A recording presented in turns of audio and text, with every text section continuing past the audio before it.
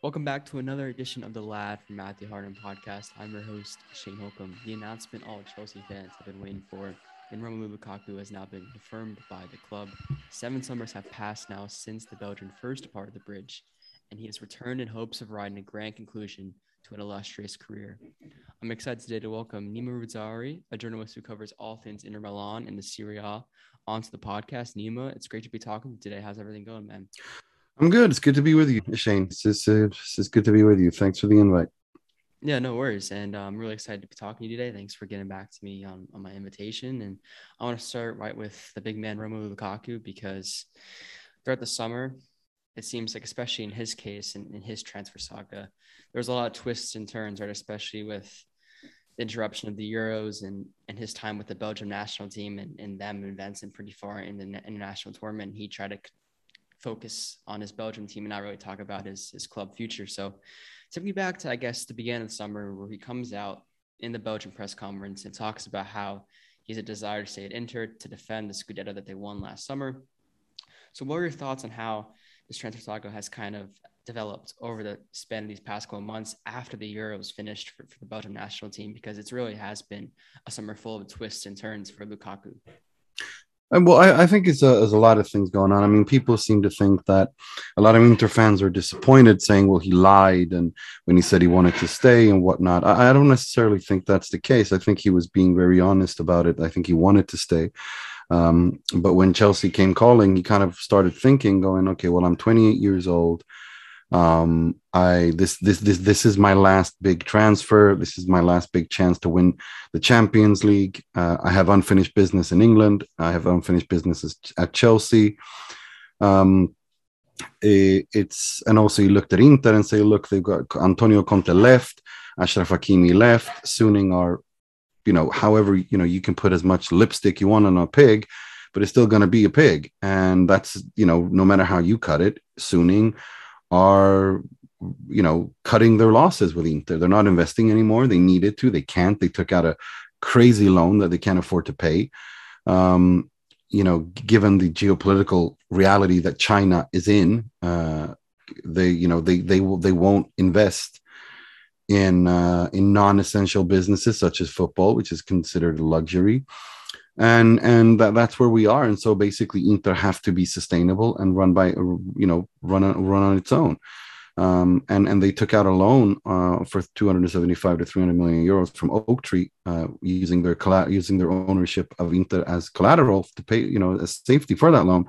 And that needs to be repaid in 3 years. And it's, 10-11% interest. That's a lot of money. And that's pretty much what this is. So he looks at it and goes, well, Chelsea hadn't been calling. Man City were there. He didn't want to join them. And when Chelsea came and he looked at the owners and they're like, well, we will accept it for 115, 120 million euros. He goes, well, okay, I'm out of here. I understand that. I understand that he left. It's not about money. It's about ambition. And Inter's ambition. Inter went from a club that actually could possibly challenge for the Champions League to a club to not even being close to challenging to win the Champions League. With Antonio Conte, the way that squad was built, with the players he had last season, and if they had built upon that, bringing in someone like Rodrigo de Paul, kept the squad together, maybe brought in another good backup striker, and on the left wing, if they brought in Kostic or whoever instead of Perisic, that's a team that could have challenged for the semi-final or final of the Champions League if all the chips fell in place, because Antonio Conte built a machine. He built an absolutely incredible machine. And he, so I think things developed into him going, okay, this is something I can't pass up on, because Chelsea are the reigning champions of Europe. They have a very young squad. It's not a squad like that. The makeup of the Chelsea squad is not what it was last time Chelsea won the Champions League. That was a very aging squad. That was the last chance, last night with a gang kind of chance with the Drogbas and Lampards and Terrys. This isn't that. This is a very young squad. This is a squad that can go to dominate in England and in Europe for years. And he sees that he's got a chance to do that. He's got 3-4 years at Chelsea where he can actually do that. So, starting with, I think he wants to win the Premier League. He wants to win the FA Cup. He wants to win everything in England. He wants to win the Champions League, and who can no one can, I don't think anyone can really take that away from him. He's not 22, 23 anymore. He's 28. And these are his prime years, and he needs to be someplace where, because Chelsea were really lacking a number 9, and now they have that. They have one of the best in the world. And like you reported at the beginning of August, Nima, it was down to really where did Romelu have a better chance of success, right? And winning those trophies that he hadn't won before, like the Champions League, like the Premier League, like the FA Cup. But transitioning into Inter Milan as a club, because I really want to hit on this aspect of things because you follow them so closely and report on them really well. Going back to last season, right? Inter Milan haven't won a title in 11 years before they won the Scudetto last season. So how together did Antonio Conte, this combination of talent like you mentioned before with Romelu Lukaku, what was the storyline throughout the whole last season without the fans, the San Siro, return to domestic glory after 11 years without the Scudetto? Well, look, when Romelu Lukaku came to Inter 2 years ago, his self-confidence was completely shot. But he came to a club and a manager who had been wanting to work with this guy for years, who absolutely loved him. And I think love is not a strong enough word. Those two love each other, and they are like siblings. And Antonio Conte told him that upon arriving, that when you learn to play with your back against the goal, you will be the best striker in the world. And so basically throughout preseason and every training session, he tattooed Andrea Ranocchia to his back and told him, and he had to learn how to handle playing against defenders who, are always on him, on his feet, on trying to, destabilize him, both physically and mentally. And he learned how to handle that. And then they changed how he ate. They changed how he trained. They changed, they taught him. And he himself says that, I learned a professionalism under Antonio Conte that I've never, that I didn't have. And he wants to build on that. And that's why, this preseason, wow, the way he's kept himself in shape, even though he was, he got an extra holiday. He was working out, he was training, he was in peak condition when he came to Inter, something he's never really been at before. But that's all Conte and him together. Conte taught him that, and that's the fruits of that we saw last season, when it really worked out, when it worked perfectly, especially after February, when Conte understood that if he lowered the defensive line about 4 or 5 meters, if he reintegrated Eriksen and Perisic into the squad, if they brought him into the squad, and taught them how to play in that, in his 3-5-2, which transitioned into a 4-2-4, in attack from a 3-5-2 in defense. It was really fantastic to see. It was genuinely amazing to see that transition, because anyone who knows Antonio Conte will know that he's always wanted to play with a 4-2-4 when attacking. He had to change to 3-5-2 when he moved to Juve. He didn't really have the players to play that 4-2-4, but at Inter he had a midfield trio and 2 wingers in Perisic and Hakimi that allowed him to play his calcio verticale, his vertical football, where you transition. And the main focal point in that is Romelu Lukaku. The very first ball from defense, or Brozovic, whoever it is, goes to Lukaku, who sucks the ball to himself, then plays off of Lautaro, who plays out to the wing, whether it's left or the right. That's basically how it was. And it was sawing yourself through, it was really vertical sawing from left to right, from right to left. That's how Inter played. And it was, and Lukaku was imperative, part of that. And it was very, fascinating to see that development. And he really did develop in these 2 years into one of the best number 9s in the world. Great points you make about how Conte had to transition almost his tactical principles into always wanting to play that 4-2-4, and how Inter provided a great option with the players in the squad that they had. It was the perfect football in terms that it was incredibly defensively solid, because they pressed really high up the pitch as well. Without the ball, they played a 3-5-2 with high press, but they but he found the balance in that press by moving the defensive line a little bit further down, because Skriniar, De Vrij aren't exactly the fastest defenders in the world in terms of lateral movement, and they struggled with that. But when he kind of moved the balance down just a couple of meters, everything just fell into place. And Inter won the league barely conceding, despite having not even a goalkeeper who was based performance-wise not even top 7, top 8. He was a liability, Handanovic, for most of the season, and they still did barely conceded, and they were so solid defensively. I mean, the midfield with Eriksen, Brozovic, and Barella was fantastic. That was also key. You had 3 midfielders who all 3 ran like hell. They outran, they outfought, and they outthought their opponents, the midfield. You had midfielders who all 3 of them have a good shot on them. They could score goals from distance. They could all create. They could all, tackle and win balls. And they ran. Nobody outran Barella and Brozovic. So that's what that was. And you can understand why he wanted Rodrigo de Paul, because that was the only thing that was missing. A player that could move with the ball between the lines and link up and create an extra dimension in attack, which is needed in Europe. So no, it was a fantastic team. And that's why I say that it was a team that could have gone on to win the Champions League. But, it is what it is. Conte's gone. Lukaku's gone. Hakimi are gone. For Inter, it's about finishing top 4 in the Serie A, and hopefully, as soon as possible, find a new owner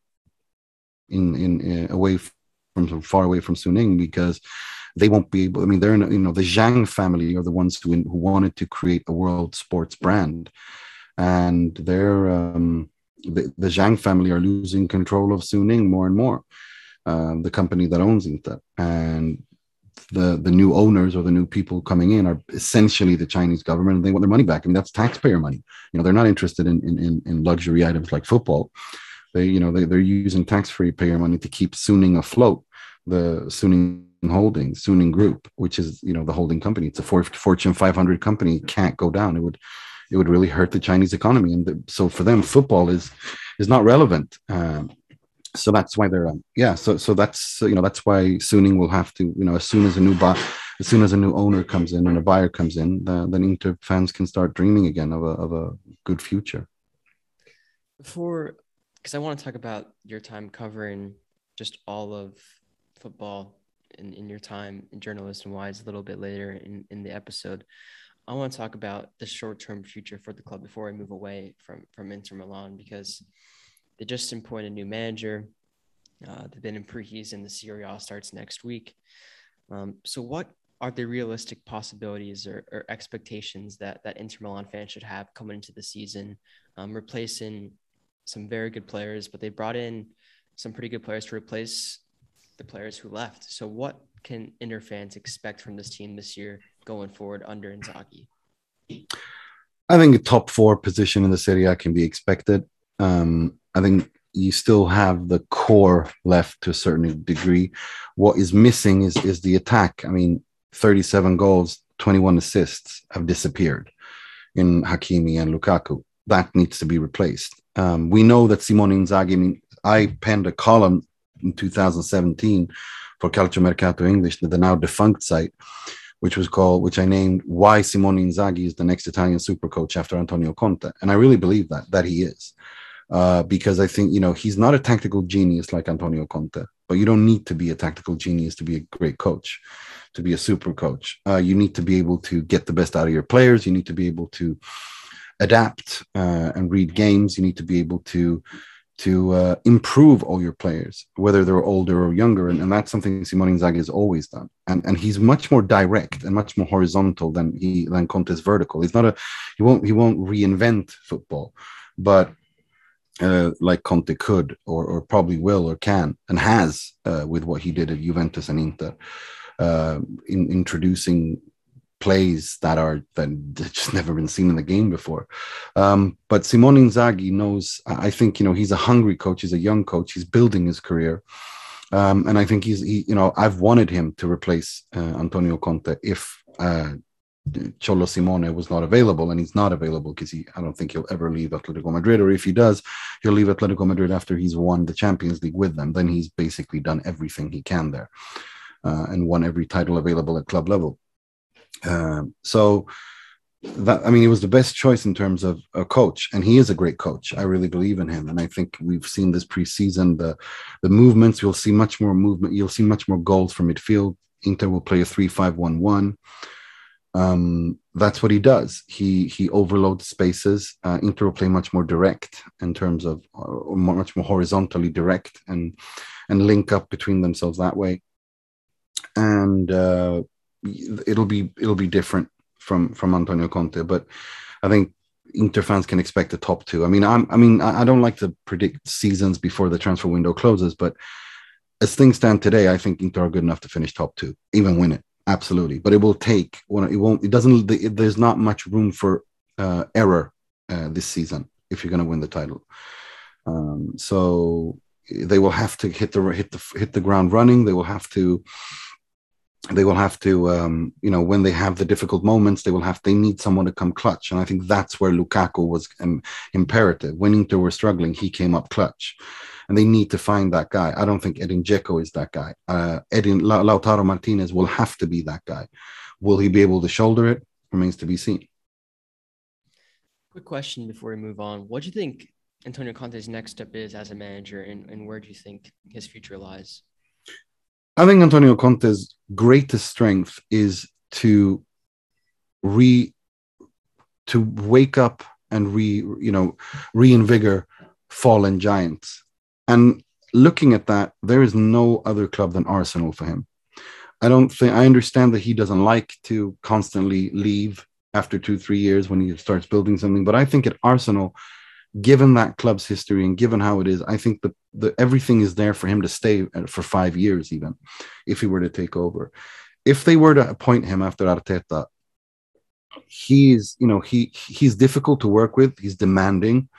But if they give him a mandate to build over 3 to 5 years and not put that much pressure on him immediately winning titles, which I don't think they can, and given his professionalism, his preparation, and the fact that kind of intensity football in the Premier League is already how he likes to play anyway, I think it's perfect. I think Arsenal would be insane not to appoint him. I think he's ideal for them. And to be honest, the most important thing that he needs is a number 9, a big number 9, and central defenders who know how to interpret the back three. He can get when it comes to wing backs. He made Victor Moses look like world beater for Chelsea. He made he revived Ashley Young's career at Inter. Giaccherini at Juve. I could go on and on. When it comes to like wing backs, he knows exactly. Darmian, I mean, he makes these players that are rather mediocre look like world beaters when they listen to what he says, and they do. They all do. He knows his ability to build a dressing room is unbelievable. Even though at Chelsea he struggled with Diego Costa because for whatever reason, they fell out together. But other than that, his ability to build a dressing room and to build a group is second to none. He did that at Inter, and he did it in incredibly difficult circumstances when, in the middle of a pandemic, ownership's future at the club in question. It wasn't easy. It was really difficult, and he really. This was his miracle, in my opinion. What he did at Inter the second year, especially from February 2021 onwards, was the greatest achievement that's the greatest thing he's ever done in his career. It's a great point you make there. And I think Arsenal as a club right now, their first step to be coming on that path to greatness, back to greatness, is firing Mikel Arteta. And I think that a guy like Antonio Conte for them, like you mentioned, would be a perfect fit. And I think that he could help revive that club. What are your thoughts on that? I think the best thing that they could do is to let Arteta's contract run out this year, because I think, from what I understand, his contract expires next year. No need to sack him, and the season's already started. And I think Conte needs a year off to rest from the hell that it was a very difficult year for him at Inter. It was incredibly difficult, and he gave everything he had. I mean, you can criticize him all you want, but you cannot say that this guy doesn't give 110% no matter where he is. I think for him to go to Chelsea, to Arsenal next summer, get rid of Arteta, and for their sake, I hope they're not in Europe again, because Antonio Conte is the best manager in the world when he has 1 week to prepare for games. No one comes near him, and if he has 3 months, and next summer, remember the World Cup is played in the middle of the season. If he has 3 months to prepare, and they buy the players that he wants. And I think a number 9 will be a goalkeeper and a number 9 will be the main thing that they need to get. And also midfield. I think when it comes to wing backs, I'm not worried. He can get any wing back they have to outperform there. Again, Victor Moses looked world class. Giaccherini, etc., etc. Candreva, Darmian. I mean, he can work with mediocre players at wingback as long as they follow his instructions. But the number 9 role, his big number 9, the Lukaku role, that's what they need to fill at Arsenal.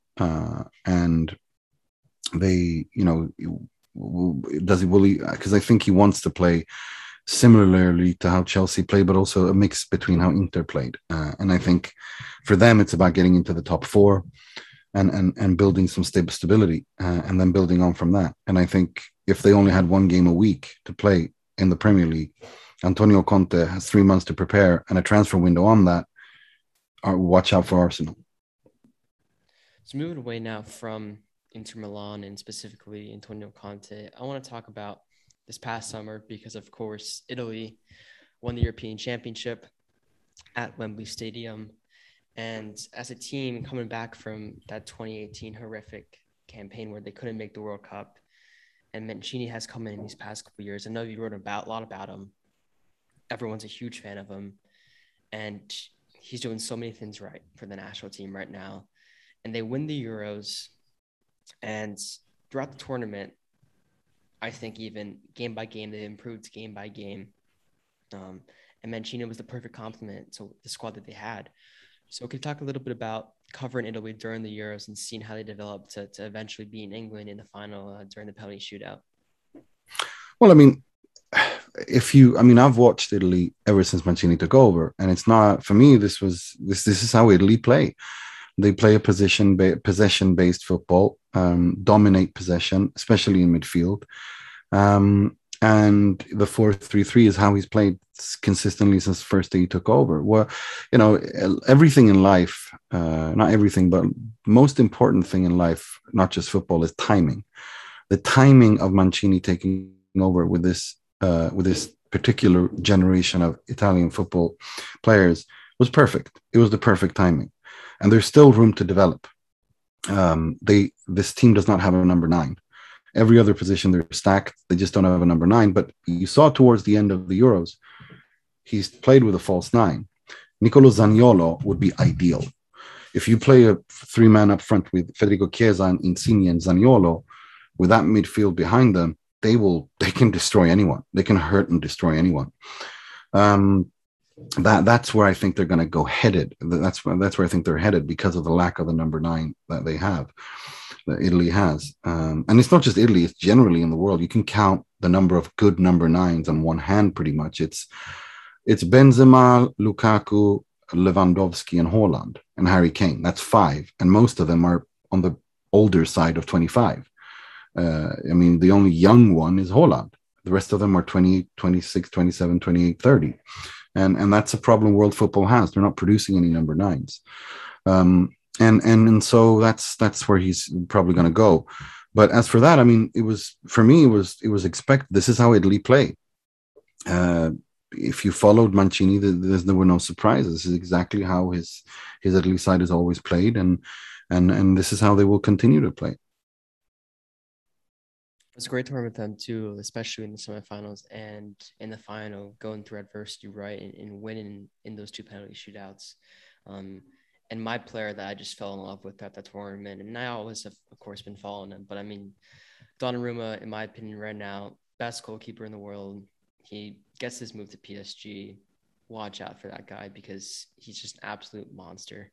But let's move on now to this dynamic between the Serie A and the Premier League that I wanted to analyze, because of course this is a Chelsea podcast, but I think that over the past 5 years specifically too, the Serie A and the Premier League have really clashed, not only just matchup wise in the Champions League, but in the transfer window, managers circulating throughout both leagues.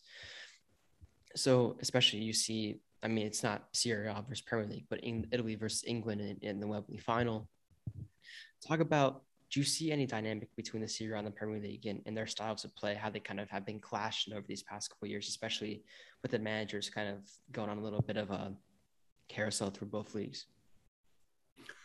I mean, the Premier League is a high intensity league. The Serie A is a much more tactical league, but it doesn't mean that per se one is more attacking and one is more defensive, and one can only attack and not defend, and vice versa for the other. It's different. They're both undergoing. The Serie A has undergone a lot of changes, and so has the Premier League, and it's becoming. They have different. It's different styles, but they have also modernized, and you see that. I mean, if you look at the Euros, Italy won the Euros, yes, but more than anything else, the Serie A won the Euros. The best players in the Euros were by a mile Serie A players, whether it was Mele, Gosens, Locatelli, Donnarumma, who's now gone to PSG, Lukaku, etc., etc., etc. The best players were, an overwhelming share of the best players came from the Serie A, because the scouting is much better. The Premier League has much more money that no one can compete with, and so they don't need to be as good at scouting, because they can just buy the finished product. I mean, Chelsea, just look at what Chelsea have done. Just look at what Man City do and Man United, etc., etc. They don't need to. They don't need to. To wait and develop players. The Serie A has to, and then cash in. So it is what it is. But the leagues are different. I think it's, it comes down to personal preference, what you prefer. But there are differences. Yeah, the Serie A is much more tactically and defensively sound, but it doesn't make it a defensive league. The Premier League is a much more high intensity league and much more open and attacking and overloading, which is just, that's just English football. It's always been like that. It's a good point you make there. And I think too, Euros wise and players impressing in their respective national teams, really a breakout tournament for a bunch of younger players as well. Like the Donnarumma, Gosens, bunch of younger players, Dumfries, who's now an Inter player, it looks like. But I want to move on back into Lukaku and how he fits in Chelsea's system, because this is a player who Thomas Tuchel has been lining up to try to buy for many months now. It's the one piece in Chelsea's team that is missing. Somewhat like Italy, we have a full squad of 10 players who are great at what they do, except for a number 9. And we lacked that for the past 2 or 3 seasons ever, really, since Diego Costa left. I mean, you can talk about Tammy Abraham and Olivier Giroud, but a 20-plus goal striker in the Premier League, we just haven't had that in a pretty long time. And Lukaku's the number 9, and Thomas Tuchel has talked about this recently, and we've talked about this extensively in the podcast today, with his back to goal and what he can do and progress and play with his back to goal and putting the dagger in teams, because Chelsea have really struggled with dominating possession, which they've done, but they haven't been able to finish these teams away when they have 75% possession, when they have 65% possession. And our finishing has just been terrible the past couple of seasons. We won the Champions League without quote-unquote number 9. So I do think Lukaku fits into Thomas Tuchel's plans, because it's a player clearly that Tuchel desired. He went out and got him, and now he's in a squad full of young talent. And he's really the last missing piece to Chelsea's domestic glory return puzzle. I think so. I think he's really, tactically, on paper, he really should fit in perfectly there, because he's not just a strong, big player. He's a very fast player. When he goes off on one of his runs into space, you can't keep up with him. And I think that's the most important thing. He's very complete striker in that way. He's very strong in the air. He's very strong now. He's learned to play with his back against the ball, against the goal, and link up, which used to be his weakness. And Conte's taught him that, and he's very good at that now. And he's fast. His left foot is a hammer. Now he really doesn't have any weaknesses. I know people like to make fun of his first touch, but I think that's been incredibly overblown out of proportion. I've seen Cristiano Ronaldo have a bad touch. I think anyone saying that he's not good, that Ronaldo is a bad Ronaldo's technique or technical ability is bad would be an idiot, because it's not true. I think it's been grossly overblown out of proportion, and I think one thing about Lukaku is he always struggles in the beginning. He's a player who needs a couple of games to get into it. He needs 3-4 games every season in the beginning to get into his stride, because when he gets that body going, when he gets his energy going, when he gets his flow going, that's when he's unstoppable. And he goes on these runs where he scores 2 goals a game for 10 games. And for him, I think, and I think he wants to win everything in England. I think Chelsea's aim is to dominate domestically and in the Champions League. There's no doubt about that. And if you look at the youth they have, coach, I think they got a great coach as well. Tuchel is a kind of coach that will suit him a lot. He's in the sense that he communicates with the players really well. I really do think that. I really think it's going to be good here. I think it's going to go well for him, and I actually have Chelsea as my favorites to win the Premier League, to be honest. Maybe not. I think it'll be difficult for them to repeat a win in the Champions League, given what's happened with PSG. But PSG aren't unbeatable. I think Pochettino is a coach that I don't rate that highly at all. Okay, you've bought the best goalkeeper in the world. You've got Messi, Mbappe, Neymar, and it looks a little bit like a 12-year-old took over, like a 12-year-old's FIFA save in career mode. But you have to make it work as well. And I think they are the favorites, and they will anything other than if they make a final, if PSG make a final, that'll be okay, because if you invest this kind of money, you have to win. It's as simple as that. They have to win every single competition they're in.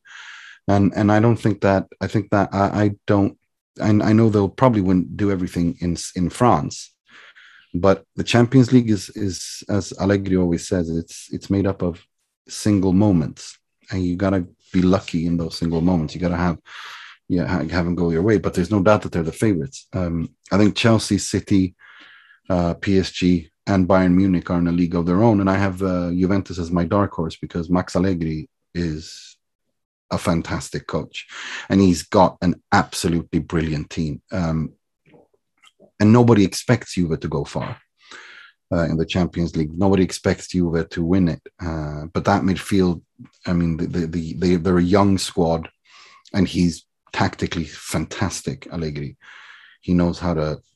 He knows exactly what to do. He rarely, if ever, gets things wrong tactically. And at Juve, he's the boss. He's the king there. And he's coming back, and I think they're my dark horse. But Chelsea are absolutely there, being defending champions and having improved massively. There's no doubt that Chelsea are definitely amongst the favorites, but PSG have to be the favorites. I think too wise for Paris Saint-Germain, and you've actually seen this without the additions that they've had, even these past couple of years. There's just so much expectation in that club and around the team. And when you bring a manager like Pochettino and he doesn't succeed in Liga, he doesn't succeed in the Champions League. Even with the additions of all these world-class players, there has to be questions asked of that organization as a club in the Champions League. But like you mentioned, it's about performing in those little moments and having things go your way, because you can't win the Champions League without getting lucky along the way. You need that. You need it. You need to have it go your way. It's about the episodes, as they say in Italy. You need the episodes to go your way. And to me, when I look at PSG, I look at a team that's going to hemorrhage goals. They don't look defensively stable at all, even though they have Donnarumma, who's fantastic. Yeah. But Sergio Ramos will give them incredible, experience. Hakimi will, they have a fantastic squad, but they just don't have a manager to match it. And if they were to bring in Antonio Conte, they would be unbeatable. It's as simple as that. If they had Antonio Conte there, they would never lose a game, because he would know exactly how to sort this team out, and they would just be so solid. They would be so incredibly solid. It would be funny to see how Conte would handle someone like Lionel Messi, but it would, it would be very interesting. But it would be, but I mean, to me, they would be unbeatable with Conte. Do you think that PSG, with the personnel that they have and somewhat of a instability in the back, do you think they'll go with the back three and push Hakimi forward, or do you think they'll bake with this back four? Well, I mean, they bought Ashraf Hakimi won't accept to sit on the bench, Yeah. so I think it'll depend on the game. Okay. I think they want that fluidity. They want to be able to change between a back three and a back four. I think Pochettino would want to do that, and that's why I mentioned Antonio Conte. Antonio Conte would make them unbeatable, because Conte's fluidity in going from a back three to a back four, which he did at Inter all throughout last season. When they didn't have possession, they played a 3-5-2. They defended in a 3-5-2, and then went to a 4-2-4 when attacking. That's what they want to do at PSG. And that's why I said that Conte would make them unbeatable. But I think it's going to be much more. It's going to be a very fluid team. I have my doubts. I don't think Pochettino is able to pull it off. And I mean, if, like you mentioned, even getting to the final and not winning it, that's probably the end of Pochettino's career at PSG. So a guy like Conte coming to PSG next summer could be something realistic and something to look out for. Yeah, I mean, if they were to fail, then they're definitely going to bring him. I mean, they're going to bring someone big in, and Conte would. I mean, the professionalism this guy offers and the football he plays. So I mean, if I were Arsenal, I'd watch out. You don't want to miss out on Conte. And I mean, of course, Conte would also like to go somewhere where money's not an issue, because it's always been the problem for him everywhere he's gone. A guy like Antonio Conte coming into PSG it's a scary thought for the rest of the world. It really is. But let's move on to Lukaku's off-the-field personality and in training, because there's been a lot of made, especially in how we've talked about this too, Conte's development of the player and what he's done in training. But he's just such a great guy too off the pitch, it seems. And for a Chelsea team who are very young, a guy who, is still in his prime and a leader of this team in the starting 11, they've kind of lacked someone like that up top. So how do you think off the field wise he'll help the club as well? Because in training, I think he'll be great for the likes of Reece James, Mason Mount, et cetera, et cetera. He'll lead by example, and he's a very nice guy. He's a very humble guy, very down to earth, friendly, kind, approachable. He was basically, I mean, what he did for Sebastiano Esposito, was 17 years old last season, not this season, but the season before, when he was the fourth striker, and, pushing him and, gave a penalty to him so that he could get his first Serie A goal. He's all about the team. He's a total team player. It's all about the team. It's all about the group. He leads by example like that. That's what he did at Inter. That's why he was so loved and appreciated by everyone. He was a complete gentleman and classy all the way through. I can't wait to see him with our squad and in training, because I think off the field going into the game too, he'll just give us so much more confidence all on the top of what we already have. Because even without a guy like Lukaku, we were going into every game. The confidence of this team, especially after Tuchel came in, has just soared off the charts. It's a different mentality. It's different going into a game than it was 2 seasons ago under Lampard. It's a different. People are scared to play against us now, which just wasn't the same thing. Tuchel said, I mean, and he's delivered. I mean, we've built a team that no one wants to play against, and Lukaku just does that. No one wants to play against us. For sure. I mean, you got to give credit to Marina. I think Marina Granovska has been phenomenal. She's worked. She always manages to get it right, and with the transfers and also the club's selling players. She's very good at selling players as well. It's almost as important, if not more important than buying players. It's about selling players. You have to be able to sell players. I mean, getting 40-45 million for Tammy Abraham, for Tomori, and all these players that don't fit Chelsea is good. It's really, really well done. You have to be able to do that, and to do that in a COVID climate. That's difficult, and she always manages to pull these things off, and that's why they can afford 115 million euros on Lukaku. And that's almost what they've done over these past couple of months, and that's been what's more important to them this summer, I think, than most. It's offloading those players and selling those players. And now we've almost repaid that money that we've signed them Exactly. for, just through selling players this summer. So I think that's was more important, honestly, for us to Yeah, see, because we absolutely. I mean, that's what it's about. That's what it's about, and that's why Marina is probably one of the best in the world, to be honest. So let's close out the podcast right now. This was a great conversation today, Nima. Thanks for coming on the podcast. Before I go, I want you to talk a little bit about what you do over at Simbrantor, how you've kind of built a community over there with different writers now, and your passion for being a journalist and whatnot in your job. But before we talk a little bit about social media and whatnot at the end. Well, I mean, I started Simbrantor in 2012, 9 years ago. I wanted to build the biggest English-speaking news site. And it was always news site first. I wanted it to be a place where news is reported correctly, honestly, and it's contextualized. The news reporting has to be honest. It had to be transparent, where the sources came from and who was saying what and how. And it had to be done in a professional manner, meaning I'd never wanted the news reporting to overgo into op-eds. An op-ed is an op-ed. News reporting is news reporting. You have to separate the two. Even though I'm an Inter fan, as everyone knows, but professionalism is the most important thing. Honesty and professionalism and transparency. Those are the things that I wanted to do. And then, of course, the community thing, that I wanted to build that as well, but not, the site and the journalism was the main thing. And then the community part came as a result of that. And I separate between those two. And a lot of people, Inter fans, were upset with us when we reported news that was not nice. But I don't care. Like, for the lack of a better word, I don't care, because I'm a journalist. And a journalist's job is to report the truth, the facts, in an honest, transparent, and clear way, and contextualize what is going on, even if it goes against you. Otherwise, if you don't do that, you're not doing journalism. It's nonsense. Regardless of if it's politics, economics, or sport, journalism is important. And that's what we want to do. We're Inter fans. We're a news site for Inter fans reporting about Inter. Yes, but we don't bullshit our readers. We tell them the truth, even if they don't like it. The truth doesn't care about your feelings. Well, thank you once again for those words, Nima, and for coming on the podcast today. You can find him, as always, on Twitter at Nima, TAVROOD.